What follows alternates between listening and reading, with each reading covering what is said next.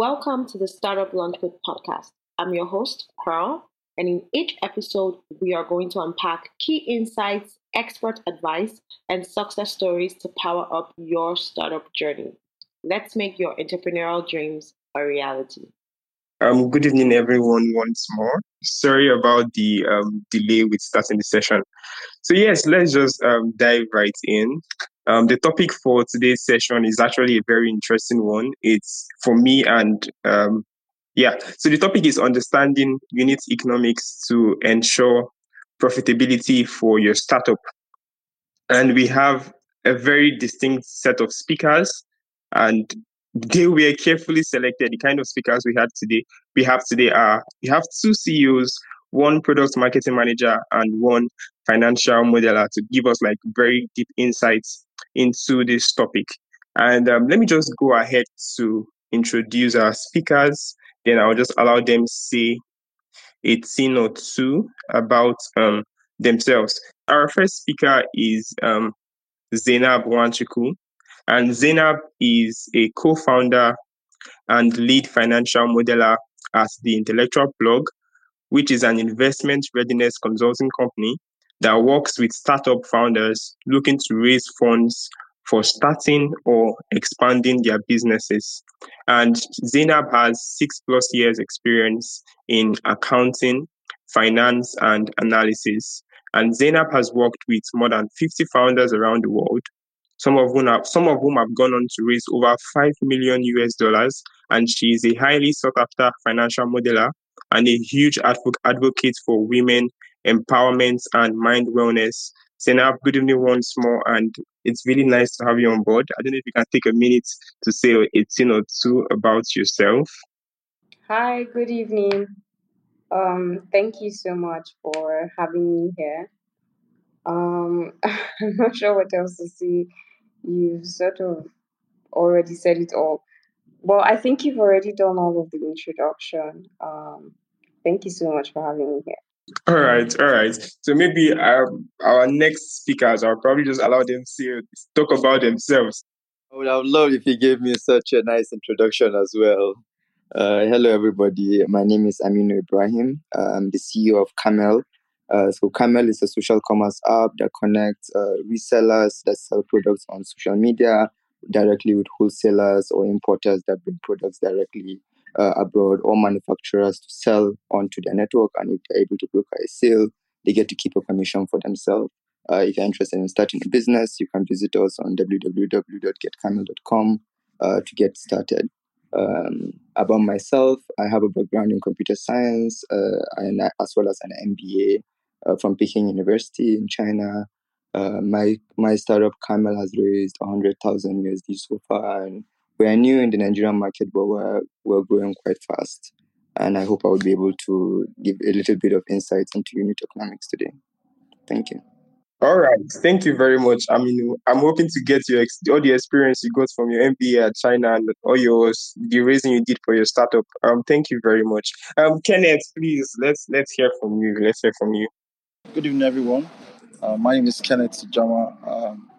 I work at Sales Unit as the founder and CEO. So at Sales Unit, we are a bookkeeping app for micro and small businesses across Africa. Just a little background story of what led us to. A while ago, I was working at my mom's restaurant as just a restaurant manager, but I noticed that we had a bookkeeping challenge and there was no very efficient way to solve the problem at the time.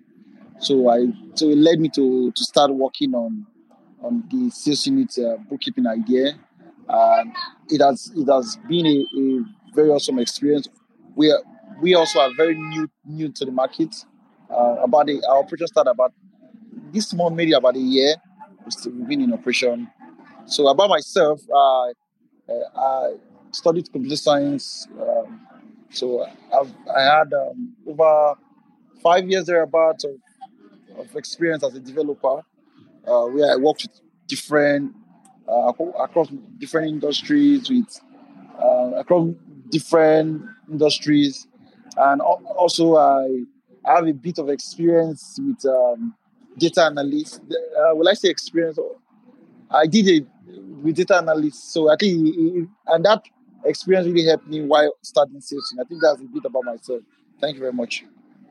All right. Thank you very much, Kenneth. So if just to reiterate, so Kenneth is a CEO, Aminu is a co-founder also, Zainab is a financial modeler and also a co-founder at a hire consulting firm. And our last speaker, David, which I'll allow to introduce himself. He's very, very key to this conversation. He's a product marketing manager. So let's just dive right in. And I see a few more people have joined. Happy Boy, nice to have you on here. Tosin, nice to have you on here. So just to give a little bit background about like Startup Launch Code and what we do. So Startup Launch Code is a good studio for early stage startups, and we work with startups to ramp up user acquisition and scaling. And we have this Launchpad platform where we bring together founders, startup experts in the startup ecosystem to come and talk about topics related to startups, related to fundraising, related to profitability for your startups. And after each session, they are recorded and we edit and upload on our Launchpad platform.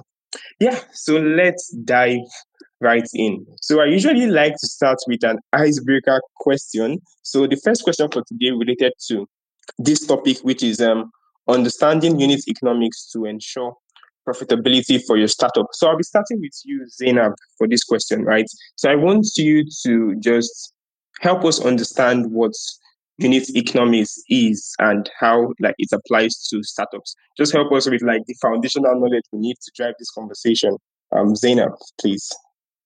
Unit economics for startups basically will be where startup founders get to figure out what their key business drivers are, right? So for instance, if you're a founder and you say you're looking to raise 100K in funding, you're going to need to be able to break down not just what you want to do with the money, but how you're going to make it back. So the process of being able to break down in detail, like I'm selling a piece of bread.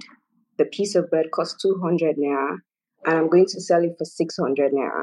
The process of being able to break that down in detail is figuring out your unit of economics as a startup founder. I don't know if that makes sense. Yeah, it does. It does. Thank you very much. Aminu or David, does any one of you want to add something to that as related to startups or being a founder and like how the knowledge of unit economics is very important? From a startup perspective, I would say unit economics entails also, in addition to what Zainab said, entails also breaking down how much it costs you to sell 1 unit of your product to a customer and make profit from it. So it's broken down into several components. There's the acquisition cost of the customer, there's the lifetime value of the customer if you have acquired them, there's the gross margin that you are earning from selling that product to that customer. And from that, you'd be able to know over time, are you truly making money or are you just doing a bonanza that customers are paying you, but you're not really generating profit, and you are not going to ever generate profit if you keep running your business in that fashion. All right. Thank you, Aminu. So one thing I've taken from what you've said is unit economics helps you know if you are making money, if you truly have a business, or if you're just doing a bonanza. David, please, I would like to hear from you too. So we respect that. Most times, most times, you might not be making money from start if you do the calculation, because as a startup, you might not make money. But if you really check the customer lifetime value and after also checking your acquisition costs, and you confirm that if this customer keeps buying continuously, is a subscription method you are using, and customer keep buying continuously, and after a particular period of time, you could make the money maybe within a year and all of that. it's still fine, because there are a lot of business out there currently that are not really making money at the moment, but because of all the calculations they've made, because of all the prospects they've made, investors still see it as a good, a fertile ground to invest, because of the possibility of the value it will bring in a short period of time. All right. Thank you very much. And you made mention of something which Aminu talked about also, customer acquisition costs and customer lifetime value. That's why I dragged Kenneth into this conversation. So Kenneth, we're going to dive deeper into what these things mean and how it affects a business, right? But Kenneth, just your thoughts with respect to unit economics and the profitability of a business. Thank you very much. So I would like to look at regarding. I would like to look at it from one very important area, which is they are very important components that you must be looking at when you talk about unit economics. One of them is your cost of acquiring your customer. How much does it cost you to acquire one customer to serve that customer? Because unit economics really focuses on how much does it cost me to produce this product? If I'm selling a bottled water, how much does it cost me to produce that bottled water? And how much does it cost me to get a customer to sell it to? So one thing that we're looking at here, we're looking at things like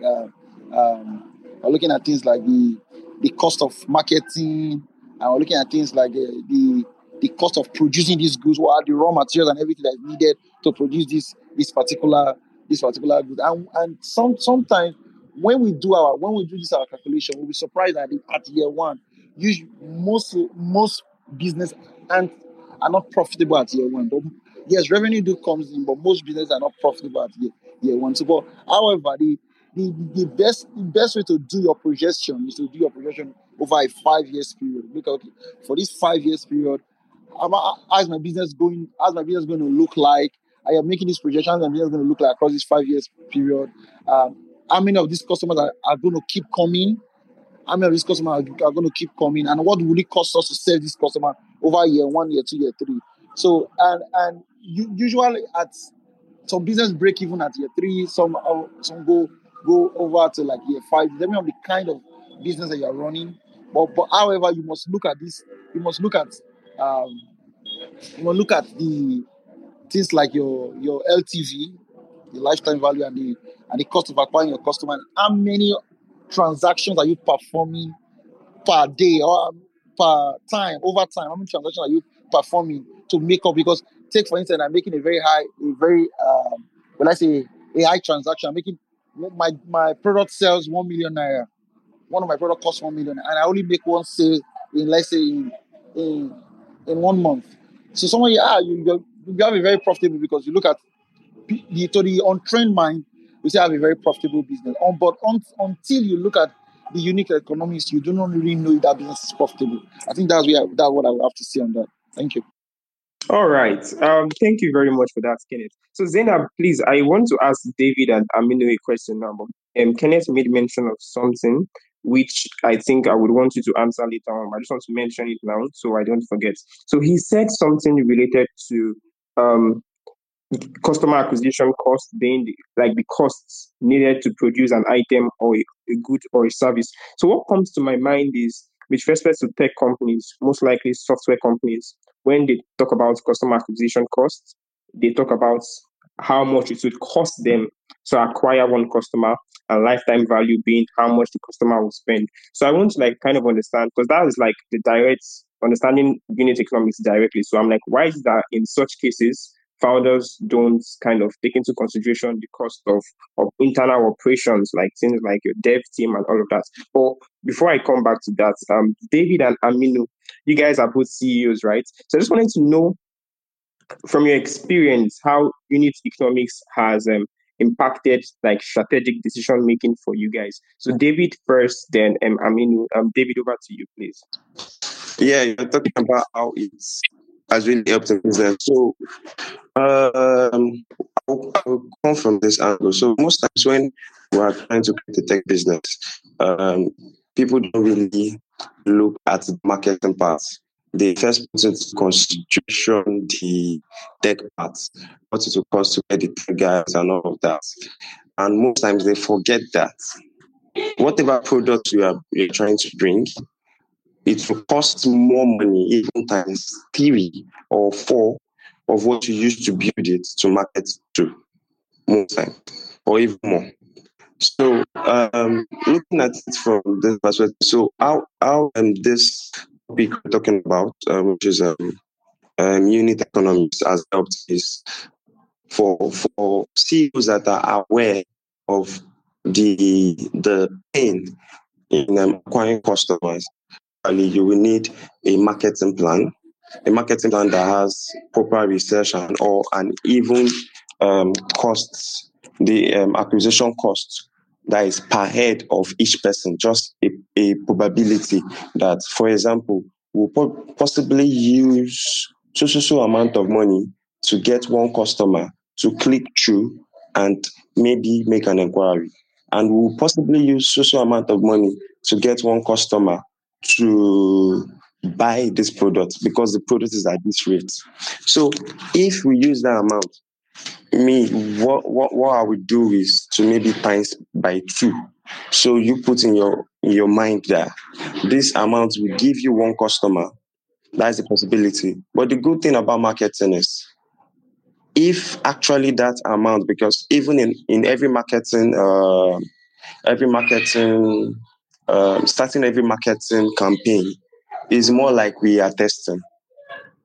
Yes, you've gone through all the research and everything, but you are doing A/B testing, especially if that's a new product. So when you do that calculation up your mind, and you have this written down that, okay, you possibly spend this amount to get this customer, you should be able to calculate your cost well and know that I will need this entire amount of money to get this product from A to so level. So I think that is how it has helped people that are aware of the process and marketing. All right. Thank you very much, David. And pardon my mistake once more. Aminu, please let's hear from you on how understanding of unit economics has impacted strategic decision making. So for this, I think I would like to give an example. Just recently, we wanted to run a sales promotion for a supplier of rice products. So they wanted to create a rice bundle, and the partnership between us and them was that they will supply the products. We are in charge of the marketing and the margin of the sale. That's how we make money. And to enable us make money from that, we needed to understand the unit economics of the entire transaction. They had only about 50 bags of rice available, right? We could decide we want to spend ₦1,000,000 to advertise 50 bags of rice. Almost everybody in Nigeria would see that if they are online. But at the end of the day, even if those 50 bags of rice sold out, we wouldn't have made money, right? Because we overspent in advertising little inventory. So to cater for unit economics in this context, we need to calculate how much is it in total, the cost of the inventory, how much is our margin, and what part of that can we sacrifice to say we are going to advertise and still make some money. It ended up being around 80K in advertisement that we could spare, and then it would make around 70 thereabout as an example. And that puts into the concept of unit economics in terms of the acquisition cost. The ad budget that we set aside was the acquisition cost in this context. So that's one example that I can point to. So many startups don't really put this into perspective as well. I would say we made that mistake when we started in the beginning. We spent a lot of money in advertising our product when we were not ready for it, right? So we ended up acquiring a lot of users in the beginning that were not very active. So that's also another example. The acquisition costs and the inventory that we had in stock at that time, it did not make sense to spend that amount of money because we didn't take into account the unit economics. If you came, would we really be making money off you, even if all of the inventory sold out? So yeah, thank you. All right. Thank you very much for that, Aminu. Okay, let me just go ahead to the next question I have. So this question is about startups balancing rapid growth with maintaining profitability. So we have said something this evening that a number of times startups don't necessarily start generating profits from the first year. So I just wanted to know our thoughts with respect to that, because there is still this mindset also that startups are meant to grow rapidly, right? And yeah, just Zainab, please, I don't know if you can help us with answering this and giving your perspective to it. Okay, so yes, startups are expected to grow rapidly, but it doesn't change the fact that a startup is a business. And so, no matter what, when you're starting something new, you'd have to pick up momentum. So once you're starting your business, being able to um, figure out unit economics, like we're talking about, helps you to plan better. Like Amino's example, right? So because they were able to plan, they figured that if they spend so much money trying to sell so little inventory, at the end of the day, there's no profit on it, right? So because you're expected to grow rapidly does not mean you go and seek out excess cash. It doesn't mean you spend so much money. Like all the ways we've been talking about reaching customers is paid channels, but there are organic ways to actually reach customers, like just based on the founder and the founder's own inner circle, right? There are people that you can reach in your own market organically without even spending money. So, I feel like the phrase startups are supposed to grow rapidly is just something that people use to put themselves under pressure. Like plan.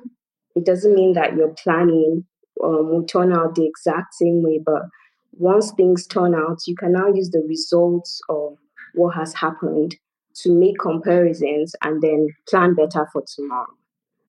There's one thing I usually say to my co-startup founders when I sit with them and we're discussing. Even people will say, Mr. Ken, I want to start this idea and all of that. I just tell them, so startup is quite different from a regular business, because one thing is that regular business, their models are well established. They know their unit economics like the back of their hands. They know every bottle of drink they say. They can tell you the point, the profit that they are making, and their gross margin on everything they are making for each bottle of drink that they sell. It's quite established. But for a startup is quite different in that sense. That so we're trying to look for a scalable model. So one thing I usually say to founders is, and I think I agree with Zainab on that, is uh, startups are learning machine. They're actually learning machine. You as a founder, you are in some kind of a school. So you as you're working every day in the market is teaching you something new, and you are just we're just moving the startup to fit as the market moves. And something there is, before even you must be armed with the right knowledge. And one of those right knowledge is understanding the market. You must have your market research properly done, understanding your unit economics. You must understand your customer persona and all of those things. You must have those two in your two chests. But however, the market is going to teach you something new. So, like I said, like what Zenab said, do not pressure yourself too much. Oh, we must grow and all of those things. And trying to sell your over promise and under deliver. That's some of the things that happens to customers. It's more startup rather. It's more of a kind of, I feel it's more of a kind of this startup founder run into this vanity metrics kind of thing, whereby we like to show the numbers. So the numbers are like we were doing. We just hit 5,000 subscribers, 5,000 users. We like to show the numbers, but I want to we must understand that our business is not yet an established business. It's actually like a school. We're actually learning what the market wants, how the market wants to perceive our products, and we're using some of this information we have about the market to make intelligent intelligent assertion and decision as we move forward. So that's just what I wanted to drop in there. Thank you very much. All right. Thank you very much for that addition, Kenneth. I mean, do you have any personal experiences you want to share with us, which related to this? Yeah, I think I mentioned one example before, personal example. When we started, it's typical for most startups, you want to show numbers. And so we spent quite a bit on trying to grow. That ended up helping us in getting users, but it also ended up just being a learning curve because we weren't ready for that kind of growth. We hadn't really figured out product market fit yet. So scaling was not really the right thing to do. It would have been better to just sit back, relax. If you had 200 users that we were working with consistently and trying to give them enough value that organically we started to grow, that would have been better for us in the long run, right? So that's a personal example. Thank you very much for that. I mean, Zeno, please permit me to come back to you. So you had made mention of something with respect to founders not putting pressure on themselves, right? So I just wanted to know if you could just talk about that a bit more with respect to startup founders and investors. So not just founders putting pressure on themselves, but also investors, and how unit economics is kind of important with respect to fundraising. Yeah, so for instance, a founder could come to us and say, hey Zainab, I want to raise $10 million. And I'm like, okay, cool, what do you want to do with it? And by the time we talk about it, you probably need $1 million. You don't need up to 10, right? But then because maybe on the news or something, I don't know, I think it's peer pressure or something, right? You're seeing other people raising and you feel like that person is my mate, we should be on the same level, I should be able to raise 10 million too. But then it's like it's not about age anymore, it's not about your mate anymore, it's just where you are in business. We're all at different levels, and it helps you checkmate your investors as well. Sometimes we tend to put the investors on like a pedestal, like they're God, but they're not. They're just providing you cash that you need right now to grow. But the onus is on you as the founder to accept what you need and let go of the rest. Like, don't take excess cash to kill yourself, because when you lie and say, you can do XYZ, meanwhile, you're maybe, for instance, you haven't figured out product market fit and you actually get the money. It's possible for you to get money that you don't need, right? The money's stuck in your bank account and your investors are pressuring you, right? Because you collected the money. They didn't force it down your throat and they want their money back. They don't just want their capital investment back. If you collected a loan, they want the capital and they want the interest back. If you invited the investor in as an equity owner, then they own a part of your business. They're probably part of the decision making, right? So these are like decisions that you need to figure out for yourself as a founder, and don't let other people or what other people are doing be the reason that you're making the decisions you're making. Also, don't let your investors start see you, and make it look like you can't do well without their money. Think about how far you've come without having to even go and look for external funding, and build on that. Build on that, because once you build on your own sweat equity in those investor conversations, you're holding a place of power, right? Because you understand now your unit economics, not just because you planned before you started, but because you've already started. Life is lifing, and you're already seeing how things are going in the market, and thus you're making better plans. You're not going to make one plan that will just take you to 10 million. You're going to make one plan that will help you start, and you keep improving it along the way. So yeah. Thank you. I just wanted to drop in something to regarding what Zainab said about taking in too much cash. So when I started when I started sales unit, so I reached out to my former boss who I worked with. We're talking, and he said something to me that's really struck my mind, and that thing stayed with me. And we're talking about fundraising, and I think Zainab just even mentioned. She said, "Take what you need, not what's fitting for TechCrunch. So take what you need." So he said it in another way to me. He said, "Kenneth, more startups have died from too much money than lack of no cash." Say rarely you ever hear any startup that they didn't have the money to push. That's why they died. Say some startups have taken too much cash and they died. And it, I didn't knew what he was saying until the rubber met the road and until we started the operations and all of that. I knew. So this is what he actually meant and all that. So just like Zainab said, take what you need. Go for what you need, actually. Thank you very much.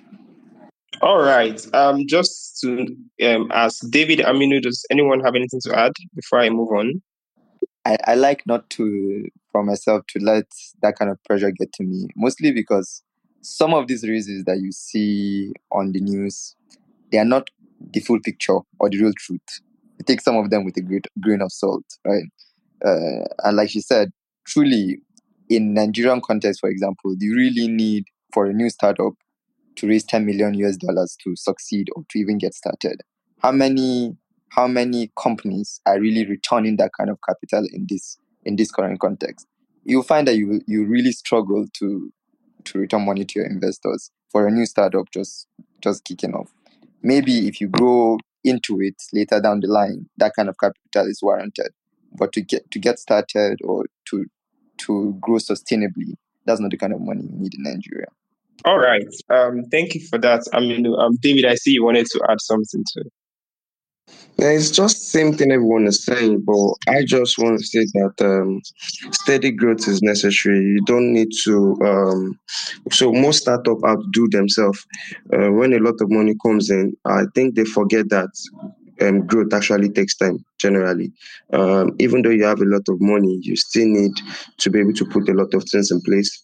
You don't need to forget the way you started.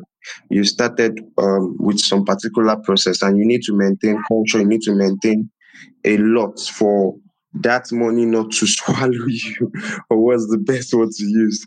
So what I think startups should focus on too is also the value that they give. So even as a business is growing, you just need to seek more for more value to give the, even though it's a few people you you have, and that kind of growth is better. Take only what you need according to what every other or guy here, let me use that word, I've said. So i'll give this I'll give this example with there's a particular business I've been seeking for partnership for, and so what we did was just to repurpose everything about the business and focus more on the value the business have to offer. We don't have numbers. That particular business don't have numbers. Very, very little numbers. But one thing we're able to say was that the numbers that are here have been consistent for 1 year plus. The numbers that are here have been consistent buyers, consistent subscribers for over 1 year, and they've not left. And that means those subscribers have value for their money. So what that business need is just more visibility and gradual visibility and all of that. So it was easy to just start getting partnership and integration of APIs with other partners because of the value that is seen. So I feel instead of seeking for money because of the news and all of that, you should just get what you need or just create more value that is inevitable that the business grow. Thank you. All right. Thank you very much for that, David. But just to touch a bit on what you said. So you made mentions about the numbers being consistent for a period of time, right? So, and that was like obvious that okay, it's now time to ramp up acquisition. It's now time to try different channels to get more subscribers, because you could tell that these subscribers were getting value for their money, which is something that founders or the founders tag as product market fit. But what would you say about startups that haven't gotten to that stage yet, right? So founders that are still trying, they are still in that testing phase, like you had initially made mention of that. After doing your research, you still have to test.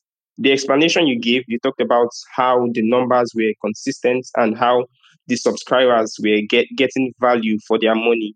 And it was a sign that, okay, now, and I believe that at that point in time, in terms of like their unit economics, they were seeing like profits on each subscriber, and it's like obvious that okay, it is time for us to try different channels in order to like ramp up acquisition in order to scale up to an extent. So now I'm asking, what about startups that are still in that testing or experimenting phase, which you earlier made mention about when you talked about how at the beginning you do your research, but you also have to test?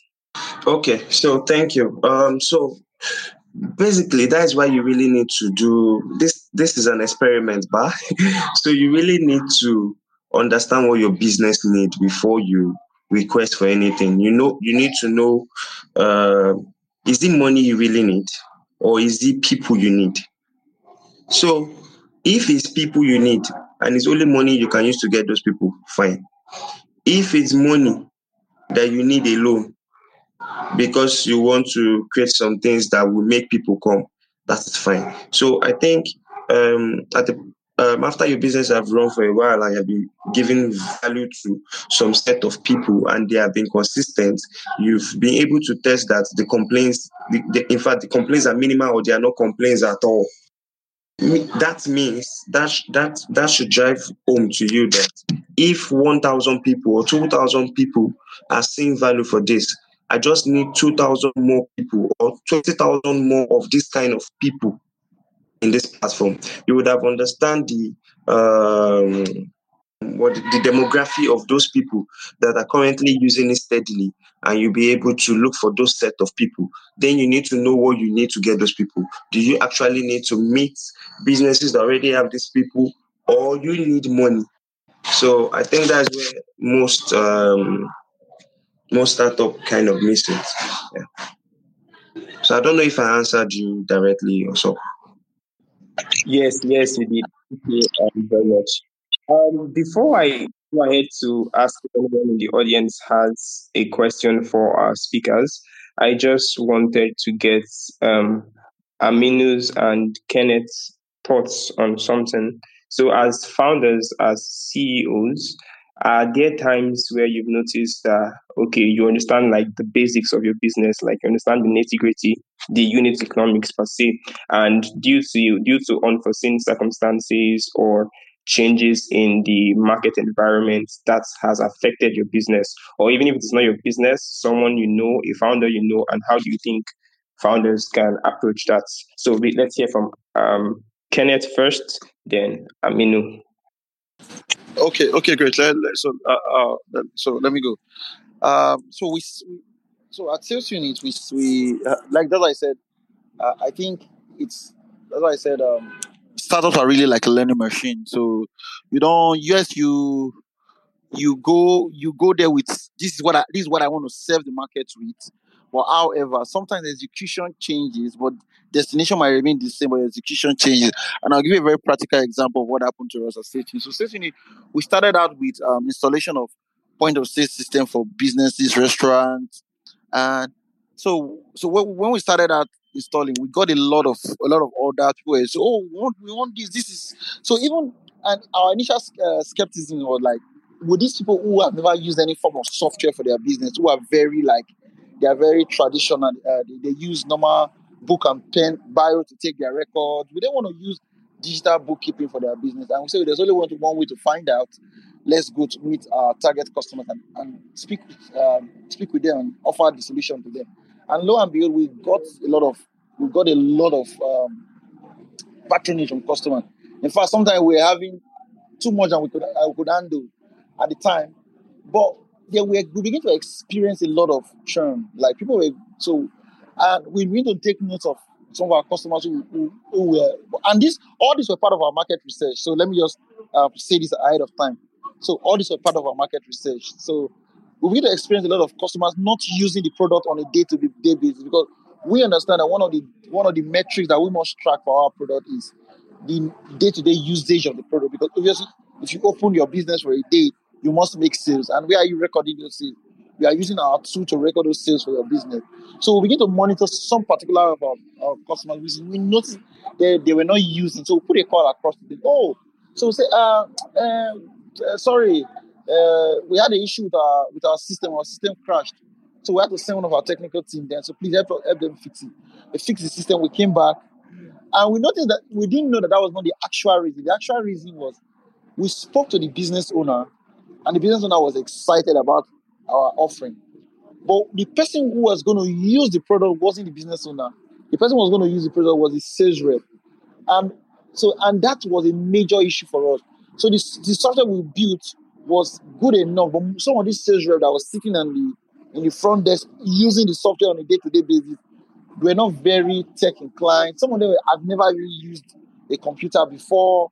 So that was a major problem. In fact, the day I discovered that was a problem, I I I was from like 9 o'clock in the evening to like 1 a.m. in the night.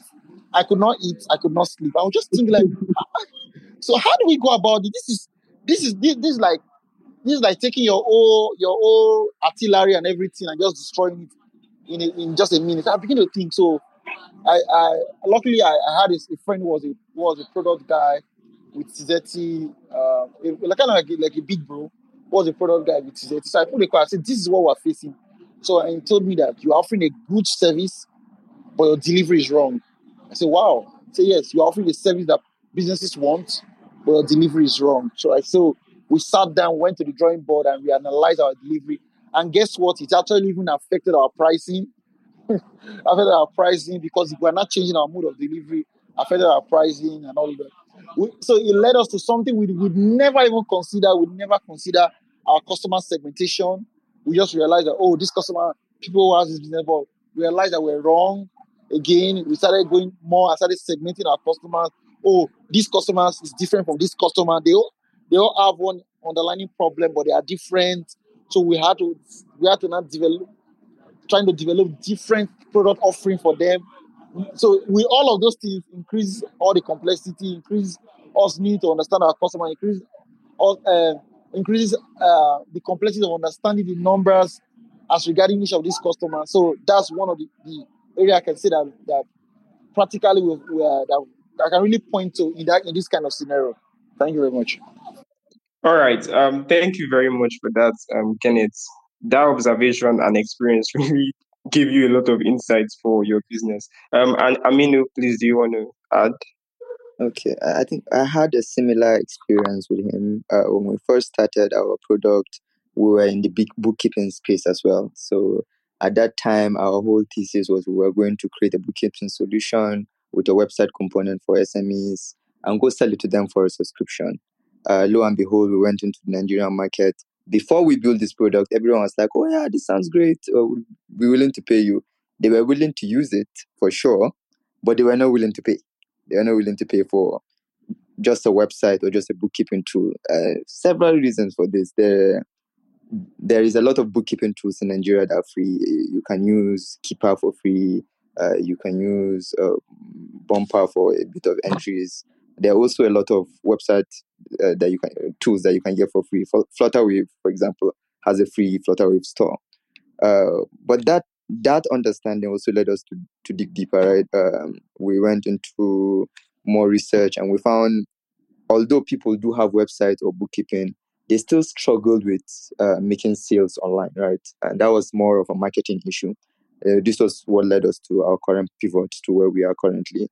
And in that aspect as well, we had to be more picky with what kind of customer we were targeting. So when we first started, it was more like anybody that sells stuff can be our customer. You can come and sign up on Camel, you can come and sell your products there. But now we realized because we are more targeted at driving sales online and getting drop shippers to do that for you, the kind of products that needed to be on our marketplace itself needed to be things that drove kind of desire, right? It's something that you'd see and be like, oh yeah, wow, I want this. I need to be things that you wouldn't just be walking around and find or walk into any market and find, right? So now we are more focused on getting either local brands or original importers of goods from, let's say, Zara or H&M, that we know that they are a certified importer that bring these goods into Nigeria. For certified importers or wholesalers, those that really import things in bulk into the country, we know now that those guys are also now willing to pay us a subscription. But because their pricing is very, very good, we're able to partner with them, invest the money into the advertising, and make money out of the differential. While for smaller brands, if we know, okay, hey, you are a Nigerian brand, something like Michiwes, for example, we can request you pay us to do we give you the website. You want a website, we can give you a website. But if you want us to advertise it for you on our marketplace, get you a network of affiliates to kind of drop ship your items for you, you pay us to do that. And that's been more where we are getting a bit of traction recently. And all of that was through iterative learning and taking into context the unit economics. Are people really willing to pay? Number one, how much will it cost us to acquire customers, and would we really make money over time given the kind of customers that we're onboarding in the past, like when we first got started? All right, Aminu. Thank you very much for sharing your experience, and it's very interesting to see how this kind of experience can really change the direction you're trying to like move your startup. You talked about some very useful things. Kenneth talked about even how it affected the whole customer segmentation for his startup. And even funny enough, when you made mention about how you have some customers that are willing to use your products but not pay, I could see Kenneth put up a laughing emoji. I guess it's something he can really relate to. And yeah, I think we are at the end of the session, and just to round up, we really want to like hear from like each speaker the final advice you have for founders with respect to understanding the very basics of their business, that is the unit economics, and how it can help them ensure profitability for their business, how it can help them ensure sustainability. So we'll hear from David first, then Aminu, then Kenneth, then Zena. Just your final advice. And David, go ahead. Okay, so I feel every business should um, properly understand their markets. Like they should have their market on the back of their arms, the same way the women in the market understand every bit of their business. So every tech startup should be able to understand their business, the kind of people that needs it, and how to go for those people, the exact way and the easiest way, even the cheapest way to go for those people that need it. So everybody should not just follow one route of immediately looking for investors are good though. Immediately looking for investors, but I don't think it's every business that really needs that route. But if you understand your business well enough and know the best way to market it, you'll be able to reduce some challenges that one might face in the future. Thank you. All right. Thank you for that, David. Aminu, over to you, please. I think for me, I would say focus on value creation above scaling at all costs, right? If you're able to create value for a subset of your users, you would be able to monetize it in the long run. Second, be very customer centric in building your product, especially for an upcoming startup. Focus on what your customer needs. This also goes back to value creation. Be willing to iterate with your customers on your pricing, on your business model, and growing the business together with them instead of trying to shove something down their throats. All right. Thank you very much, Aminu, for that. Kenneth, we want to hear from you too. Okay, great. So I'll start out by this. So Peter Drucker, I don't know if you know Peter Drucker. So Peter Drucker was asked a question. Say, what's the purpose of a business? So he asked a question. What's the purpose of a business? So that person said, "Oh, purpose of business is to create profit. Is to make profits, to create value in the world, is to change the world." Everybody, and we all have our different reasons of creating a business. But however, Peter Drucker said, the purpose of a business is to create a customer. So and that is struck me like, what do you mean? Say create a customer. So you don't have a business if you don't have someone that's paying you. So my word, or that I even say to myself, because usually I don't want to say things to someone I don't. That doesn't work for me. What I would say to myself is focus on your customer. Have this unending customer obsession. No, you want to understand your customers better. You want to know how to serve them, how to deliver to them, because it all starts there. If your customers are not understanding your product, they find your product difficult, your margins are off, anything that brings discomfort to your customer, the customer will look for a better alternative. So have this, I would say to every founder out there, even including myself, is focus on your, just be obsessed with your customer. Who has the customers the most wins the game. Not who has the better startup office or cool gadget and everything. Who has the customer the most wins the business. So that's just my go-to statement. Thank you very much. Thank you very much for your addition, Kenneth. Whereas Zainab, our financial experts, what are your final advice for founders? Yeah, okay. So I would say think long term, right? The whole process of building your startup is actually a process. You're not going to figure out your customers in one day. You're not going to figure out your unit economics in 1 month. It's going to take a while. It's going to take some time as you figure out the details of your business, right? And value is always being exchanged. Even when, you're seeking for funding and you get a no is actually value being exchanged to you, because it then tells you, you're not ready, or there are things you still need to figure out. So at the end of the day, it's all a process, right? I'll say you're living one life. As you're building your startup, try to have fun along the way, so you're not just being a robot and thinking about short-term gains. Yeah, thank you. Thank you very much for that, Zainab. And to those listening, if you didn't take everything that was said in the conversation, at least you take this final advice from the founders. So, from our speakers. So, David said every business owner should understand their business, the markets, and customers at the back of their hand, and they should focus on the easiest and cheapest way to deliver value. Aminu talked about how founders should focus on value creation above scaling at all costs, and it is very important to be customer centric. We've had sessions about the importance of being customer centric as a startup, and it's very important for founders to focus on what customer needs. And Kenneth quoted Peter Drucker. I think I was just hearing this one for the first time. I'm really going to go check it out. So he said the purpose of a business is to create a customer, and that is someone that is willing to pay you for value. And Zenov brought about the standpoint from sustainability, how it's important to think long term as a business, and how business building is actually a process. So yeah, thank you very much for our speakers for this session. It was actually enlightening for me. And thank you to those in the audience. Thank you, Dawood Kende. Thank you, Precious. Thank you behind the scenes. Thank you, Hemera. Thank you, Victor. Thank you, Sage. Thank you, Precious. Thank you, Sanusi. Thank you, Happy Boy. Thank you, Odyssey. Thanks, everyone, for joining the session today. Thanks for tuning in to our podcast. If you found value in today's episode, you can find more at gotlaunchpad.com.